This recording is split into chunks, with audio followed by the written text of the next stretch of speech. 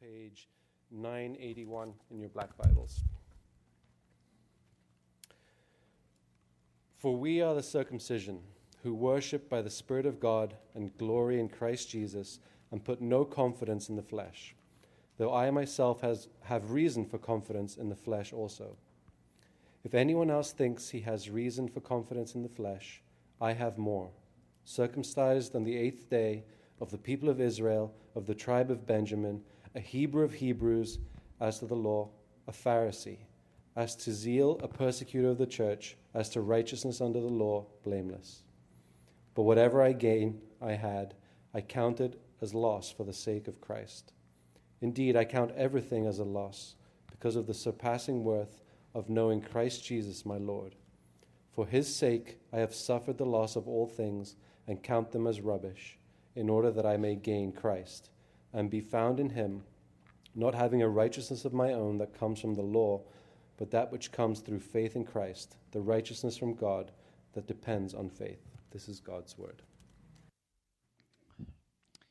We are beginning a new series today, and I'm calling it Following Christ in the Suburbs. Following Christ in the suburbs. We live in a specific place, in a specific culture, in a specific time, and there are certain challenges that come along with that. There are certain challenges that come along with living where we do, living in the time that we do. If we want to follow Christ completely, fully, holy, what does that look like? How do we do it here? It's going to be different than the big city. It's going to be different than some other places in the world. We can't just assume that where we live is perfect and easy and good. We must assume that there are going to be challenges with it, because the way to follow Christ, always the way to follow Christ is through the cross. Always. What does that look like where we live? And we are going to start this morning by asking the question about our justification. What is our trouble with self-justification? But before we get to it, let's pray together. God, my heart is full after singing and worshiping with your people. Thank you for blessing this church with resources, with hearts who long to worship and honor you. God, with the opportunity in this country to reflect your glorious grace openly, proudly. We do pray, God, that you would continue to bless us, though, that we need your help. We live in as Bill said earlier, a difficult time, an ever increasingly difficult place that we live, challenges that we face in work life and home life and school life. And we need your help. We need to have our eyes open. We need to have our sin uncovered. And we need your grace to bring us on through. And I pray in this series first that you would be with us, that you would show us the things that we need to see. But this morning especially, that you would uncover your word, your glorious word for us yet again. We ask this in the name of Jesus Christ. Amen.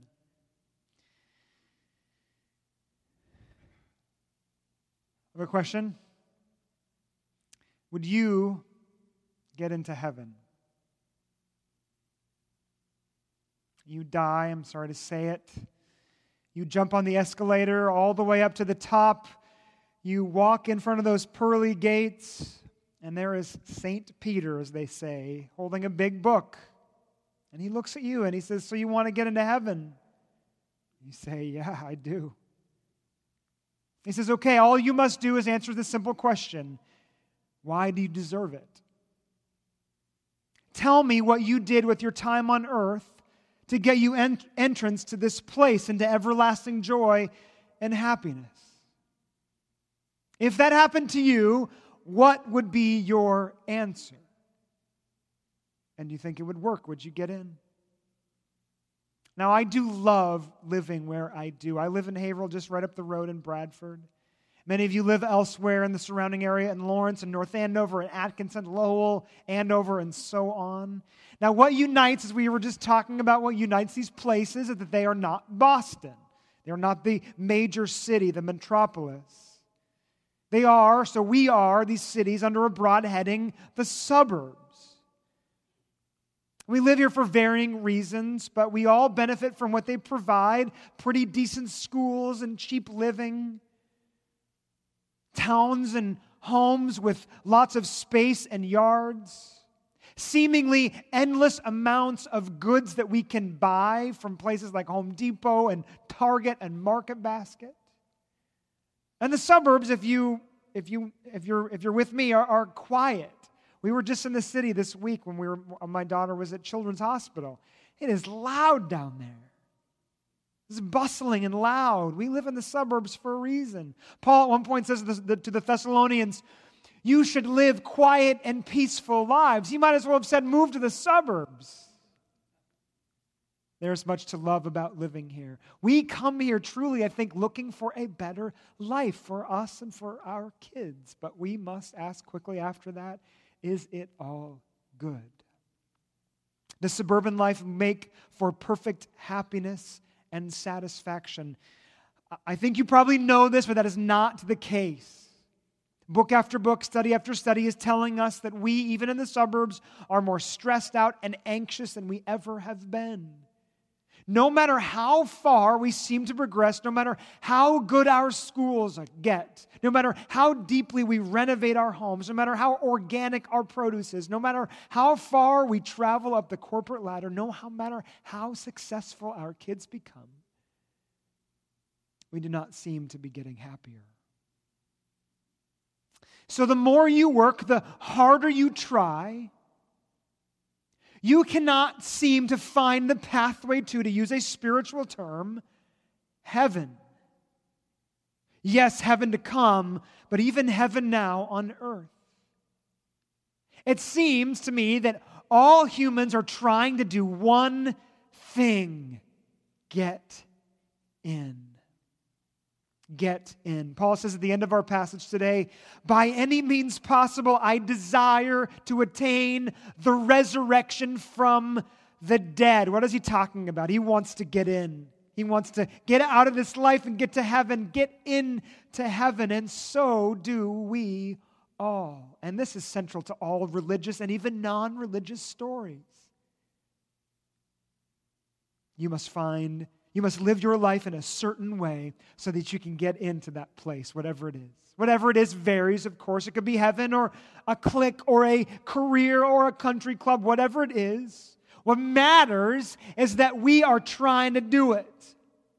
And we do it by trying to prove ourselves. To prove, in a sense, our self-worth.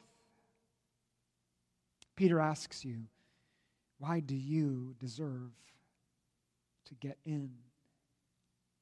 Rushing into our minds comes all the good things that we have done.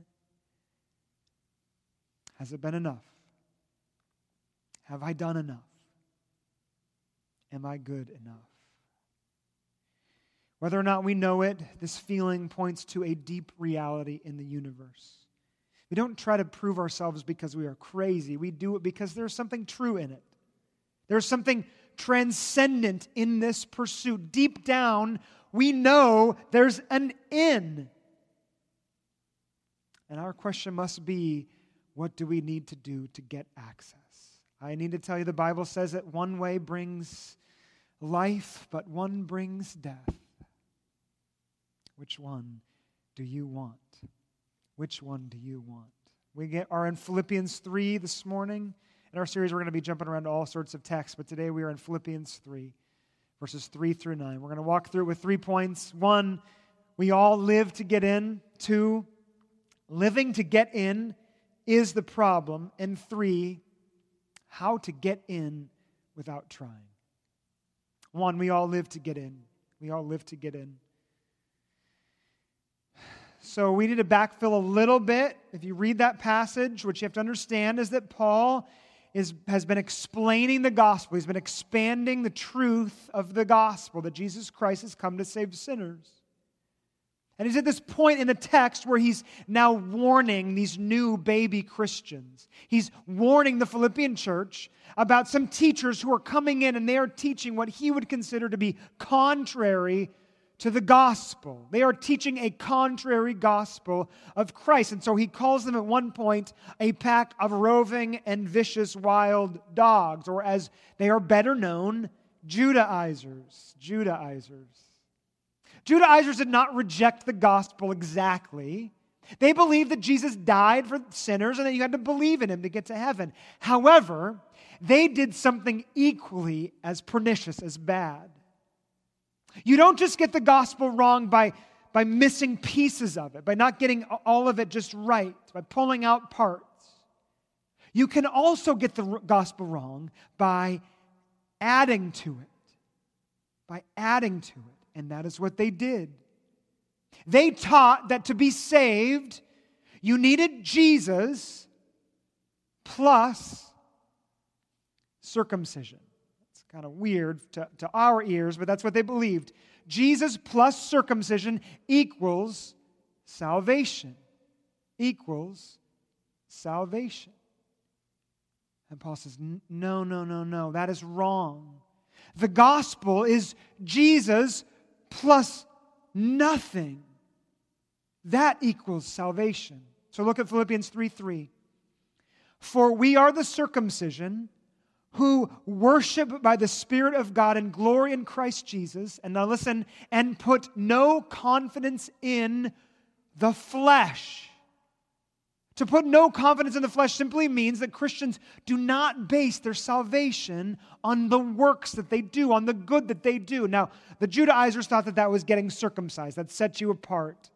Jesus plus circumcision equals salvation. But in that law, in that time, it could have been anything. External acts of religious observance. For them, circumcision was the outward display that you were a law follower, that you were Jewish. And Paul says, that is done now. Put no confidence in your law following and your self-justification. Put your confidence only in Jesus. You don't have to do anything to earn your salvation. Now, at this point, I like to think that the Judaizers are reading this and they start laughing. They start cackling. Wait a minute, what are you telling me? You don't have to do anything to earn your way before God? You don't have to obey the law to get in? You don't have to get circumcised? Come on. And honestly, who do you think you are? Who do you think you are to say this? What gives you the right? We wonder, we bet that you are just a terrible law follower, that you're not even a Jew by heritage or even by practice to begin with. And so of course you would say this. It's easy to say, I don't play the game if you don't have any game to begin with. What is Paul's response? I guess you do not know who I was. I was the Tom Brady of Jewishness. Philippians 3:4. Though I myself have reason for confidence in the flesh also, if anyone else thinks he has reason for confidence in the flesh, I have more. Paul was the Tom Brady of Jewishness, of law following, the GOAT, the greatest of all time. He says, you want to see my resume? You want to see my record? You want to see my record of religious observance? It is going to blow anything you have out of the water. So verse 5, circumcised on the 8th day of the people of Israel, of the tribe of Benjamin, a Hebrew of Hebrews. So what he's saying in that little verse right there is that he was a Jew through and through. His heritage is sublime. His family lineage is perfect. It goes back to the tribe of Benjamin. But not just this. Verse 4 again, as to the law, a Pharisee. As to zeal, a persecutor of the church. As to righteousness under the law, blameless. Paul is not just a Jew by birth, by heritage. He lived the life. As to the law, a Pharisee. Do you have any idea what that meant?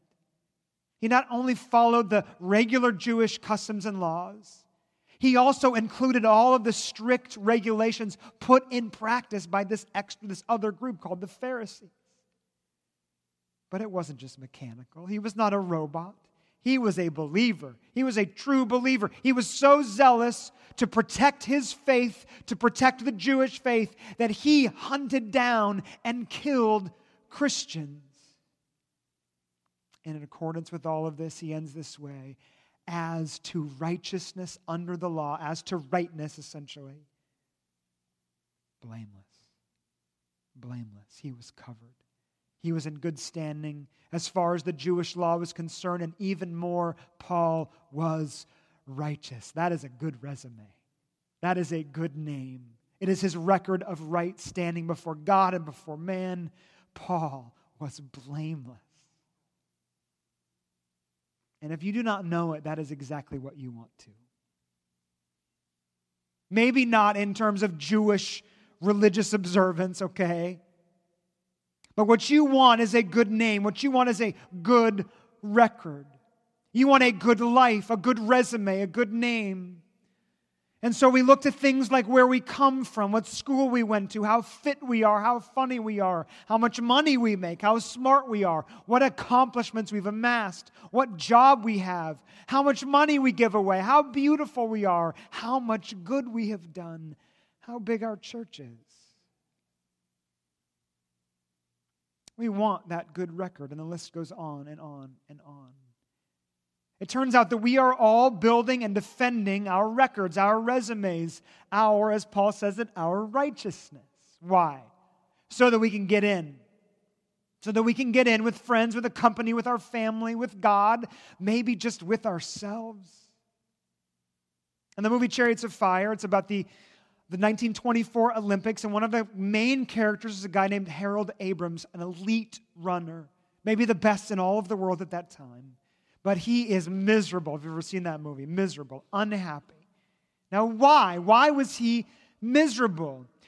You hear it, you get the understanding of why he's so miserable before one of his final races. This is what he says.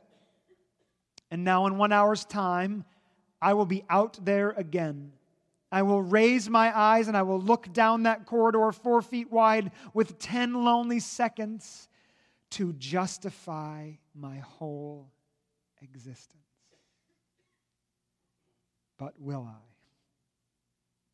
It is not always that intense for us, but the underlying feeling and theology is always there. We believe that our lives justify our existence. Now, I think that living in the suburbs exasperates this in specific ways. It exasperates this need to build up a good resume and a name in certain ways. And as I was thinking about it this week, 3 kind of rose to the top. 3 things rose to the top. We believe that we need a good career record, a good financial record, and a good parenting record. These are the things that we struggle with in the suburbs. We think these things will justify us. So think about your career. We in the suburbs have a deep need to build up our careers, to constantly climb the corporate ladder. We are only content if we're being promoted. We are only content if we have a job, if we are out of work, we feel awful about ourselves. Maybe that's the most terrifying thing any of you have ever experienced, to lose your job and then have to go in front of your wife or have to go in front of your friends and say, I lost my job. How can I do that? But it's not just for those who go to work. Let me tell you what. It is just as challenging to have a career at home. The pressure is on. I read an article a few years ago about the tremendous pressure moms experience today. They can't just be moms anymore. They got to be a lot more than that. They've got to be a mom plus a photographer plus a gourmet cook plus a craft expert plus a nutritionist. Read this way. It used to be coveting the new Mercedes in the Joneses' garage. That was the thing. But now moms are on the internet showing us the birdhouse that they built using reclaimed wood and recycled wire and making us feel bad about ourselves in a whole new way. Is your career good enough? Have you climbed high enough? What about our financial record? Our money. Our money. We want to be known for how much we have, how much we make, how much we have amassed. Sure, we buy houses and cars and build 401ks, and that's a good thing. It's not a bad thing. But for so many of us, our stuff, our money, is our name. In fact, in America, this may be the main way to set yourself apart. Look at me. Look at what I have. How much I am financially worth equates to how much I am worth existentially, spiritually. And this works, of course, in verse 2. To the degree that I do not have what another person has, I feel awful. I feel worth less as a person. I grew up as a pastor's kid in one of the most affluent suburbs of Seattle. And even when I was a kid, I knew we did not have much. Something in me said I was not as worth it as other kids in my life. I must not be a good person. Have you done a good enough job with your money? Do you have enough salary? Do you have enough things to justify yourself? Okay, so we struggle with our career records, our financial resumes, and maybe perhaps most of all, our parenting. Parenting. This is why we move to the suburbs, right? For our kids. We want our kids to have it all. We want them to succeed in ways that we never succeeded. The problem is that, at least today, we believe that our kids are a perfect reflection of us. They don't just look like us. They are, in a sense, us. They are us. And so if they succeed, we succeed. If they fail, we fail. If they are smart, we are smart. If they get bad grades, we get bad grades. If they get into a good college, yippee, then we get into a good college. If they get a good job, we get a good job. If they do not get a good job, we do not get a good job. This is not just simple parental pride. Today, in this day and age, we need their success and happiness to bring us success and happiness. That same article I quoted before said this about parenting. There is too much pressure on parents today to keep our kids away from corn syrup and bullies and industrial farmed beef while introducing them to chapter books and charcoal drawings and parasailing by the time they're 6. Is your parenting good enough? Self-worth through career, money, kids, and how many more could we add to this? What do you struggle with? I struggle with a million things. Self-worth through beauty and weight loss, through the love we get from another, through our religious achievement, going to church a lot of times. Peter says to you, why should you be let into heaven? Is that what you show him? Is this your resume? Is this what you recount to him? Somehow, it never seems to be enough. Paul had done it all. You know that. He'd done it all and more. He lived the life. He was truly good, the Tom Brady of Jewishness. You could live 1,000 lives and not be as good as him, as Paul. And he threw it in the trash. His record was worth nothing to him. It was, as he says, his loss. And friends, there is no better news than I can give you this morning. Point 2, living to get in is the problem. Living to get in is the problem. Look at verse 7. Verse 7. Whatever gain I had, I counted as loss. Now, verse 8. Indeed, I count everything as loss. Now, jump to the middle of that verse. I have suffered the loss of all things and count them as rubbish. As rubbish. So use that, hone in on that last word, that word rubbish. That is not a great English word translation. It's just nothing, it's just not strong enough. He means the worst of the worst. He means a swear word. He means dung, poo, excrement. He means, you know what? A dirty diaper. That's the grossest thing I can think of, a dirty diaper. His list of accomplishments, all that he had done, that was a dirty diaper to him. So I took my kids camping one time, and they were potty training. That's not a good combination. And one of them, I'm not going to say who it was, I'm trying not to say who it was, one of them I brought down to the lake, right? And I didn't put a swim diaper on this child. It's a huge mistake because they jumped right in. If you've ever seen a diaper get in contact with a large body of water, it is horrifying.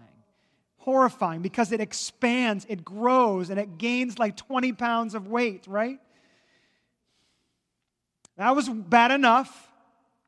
And then this child decided to number 2 in it. Or it was more like number 3 in it, just to paint the picture. just to paint the picture. I grabbed him quickly out of the water, and I started screaming for his mom. She was nowhere to be found, or she did not want to be found. And his diaper was running down my arms onto my clothes, and I was horrified as I somehow managed to extract him from the diaper monstrosity. Paul had the greatest name and resume. But now he counted it as a waterlogged diaper full of diarrhea. Could you do that? Could you do that with your name, with your resume, with what you have earned in this life?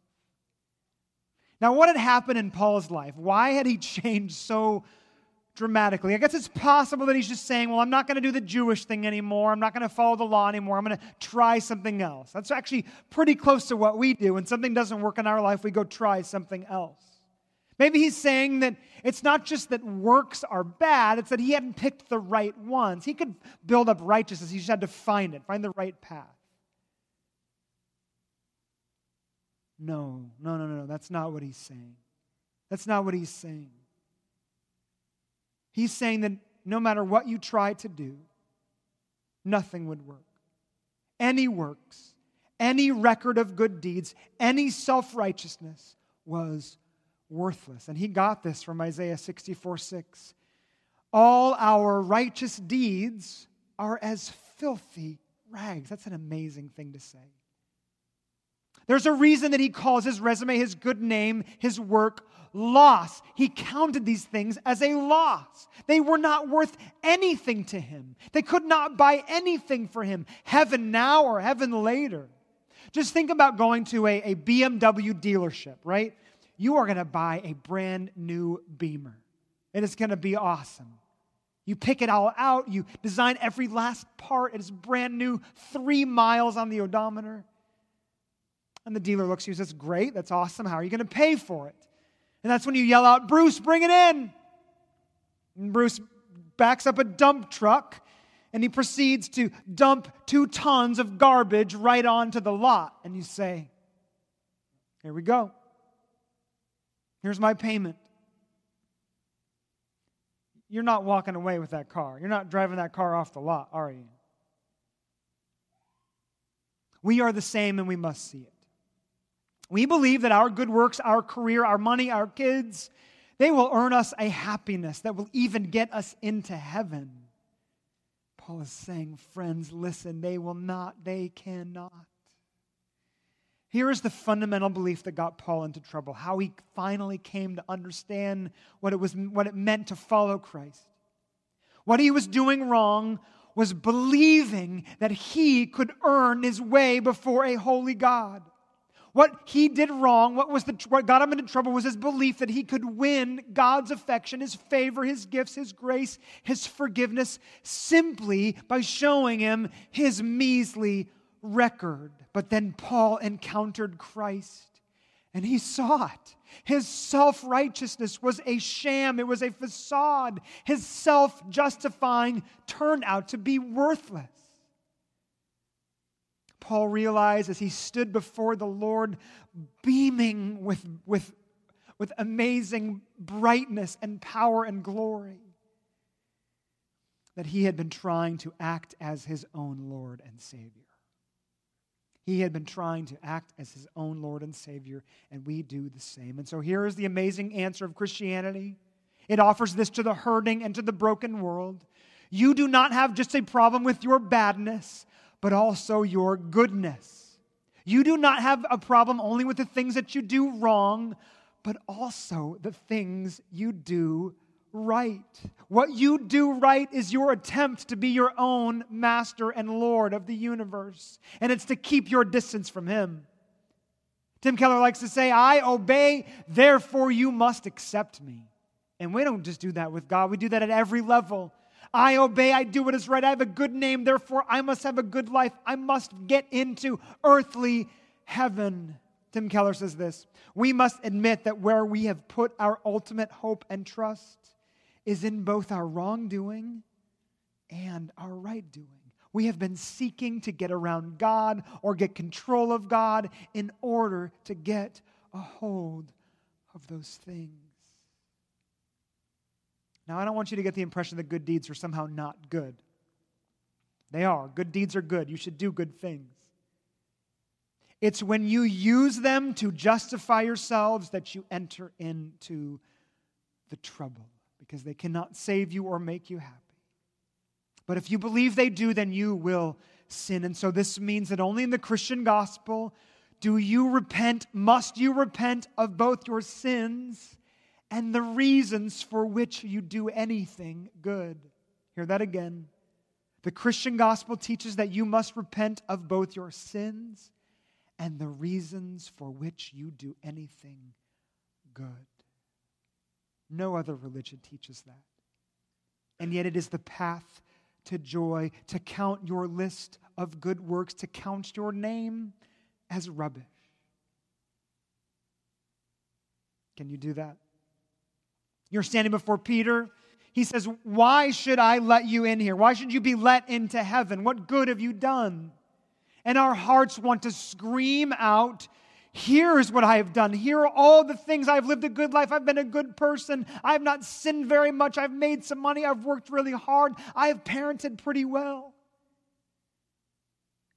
And Peter says to you, if you are your own master and Lord, why do you want to get in here? Last point this morning. How to get in without trying. How to get in without trying. Look at verse 8. It's so beautiful. Indeed, I count everything as loss because of the surpassing worth of knowing Christ Jesus as my Lord.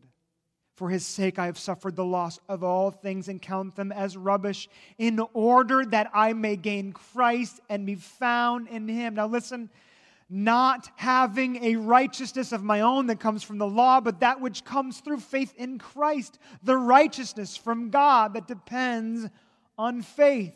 Paul is not changing his tune. He knows this is coming. He knows that the Judaizers are going to be furious with him over this, but he's not changing his tune. He is telling them exactly what he believes. Yes, you're right. The gospel says, lay down your own righteousness. Lay down your works. You do not need to do anything to earn your way before God. It is Jesus plus nothing. That equals salvation. All you must do, all you can do, is trust him and make him Lord. Now this freaked the Judaizers out. Why? They did not want to let go of their things. They clung to it like a Linus blanket or a life raft. But that was not their life. What they did not understand was what would happen if you finally let go of yourself. If you finally clung to Christ. You must understand this morning, everyone, I pray that you hear this morning, what happens when you finally let go and when you count your name, your resume as rubbish. You get the goodness, the resume, the name of Jesus.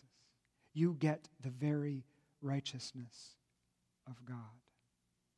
We were never, ever, ever meant to prove ourselves. We were never meant to build up our own name, to try to be our own master and Lord. It is a tremendous burden. We were not created to earn our way before people, before ourselves, before God. So before Adam and Eve fell, God was their master and Lord, and they lived open and free, not having to defend or prove themselves. Then they ate that fruit and everything changed. What did? They hid. And then their first record of righteousness, of self-justification, was the leaf that covered their nakedness. We were never meant to prove ourselves before God, and so God in his infinite wisdom and mercy sent Jesus Christ to do what we could not do. What happened on the cross cannot be overstated. At the cross, Jesus took our records. He took our badness and our goodness that we were using to justify ourselves, and he took it on himself, and then he buried it in the grave. He buried it as he died. He made those things that were rubbish by becoming rubbish himself. Just think about that. That was the worst possible place anyone could be. If you wanted to have a bad name, you would go hang yourself up on a cross. If you wanted to be the worst of the worst, you would be hung up on a cross. Jesus became rubbish to take and kill our rubbish. Our rubbish. But then something amazing happened. As he did this, he gave us his perfect record. He had actually done it. He had actually amassed a perfect record. He actually had a good name. And so verse 9 says that by faith we are now found in him. This means that what we receive by faith, when we trust in him, we are clothed in his righteousness. His record, his name becomes ours. The Lion of Judah, the Lamb that was slain, his righteousness through faith becomes our righteousness. Maybe the greatest verse in all the Bible is 2 Corinthians 5:21. For our sake, he made him to be sin who knew no sin, so that in him we might become the righteousness of God.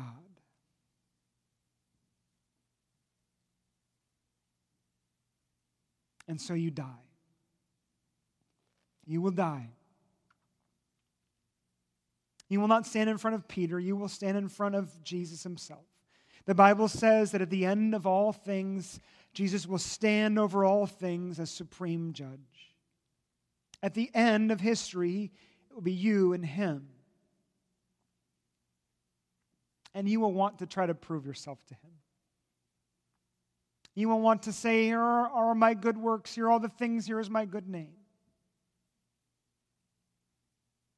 But you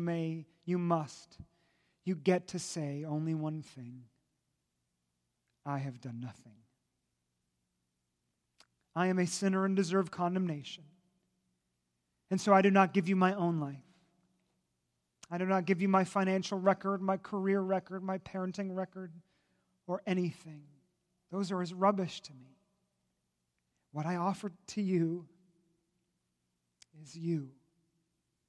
What you gave to me on the cross. What I offer to you is the life and righteousness you have given me. Now, what you need to know this morning is that this is not just something that you say at the end of your life. This is the answer to your life now. The amazing news of the gospel is that we are found in Christ today. His righteousness is our righteousness. And so even in the suburbs, we can stop trying to prove ourselves. Even in the suburbs, we can be freed to work and make money and parent in wise, godly, restful, and happy ways. Friends, doesn't that sound good? Entrust yourself to Jesus. Be found in him. May the one who is named the Lion of Judah and the Lamb who was slain, may his name be yours. Let's pray.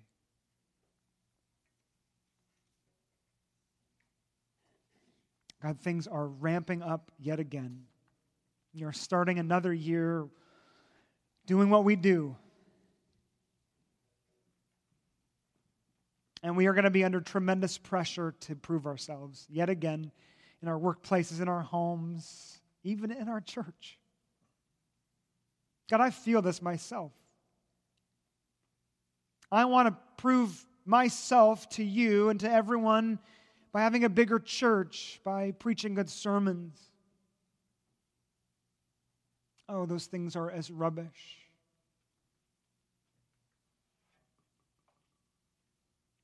For every life here, for every soul here, for everyone who has ears to hear and eyes to see, may they know Jesus Christ. It is his record that they need. It is his name that they need. Nothing else.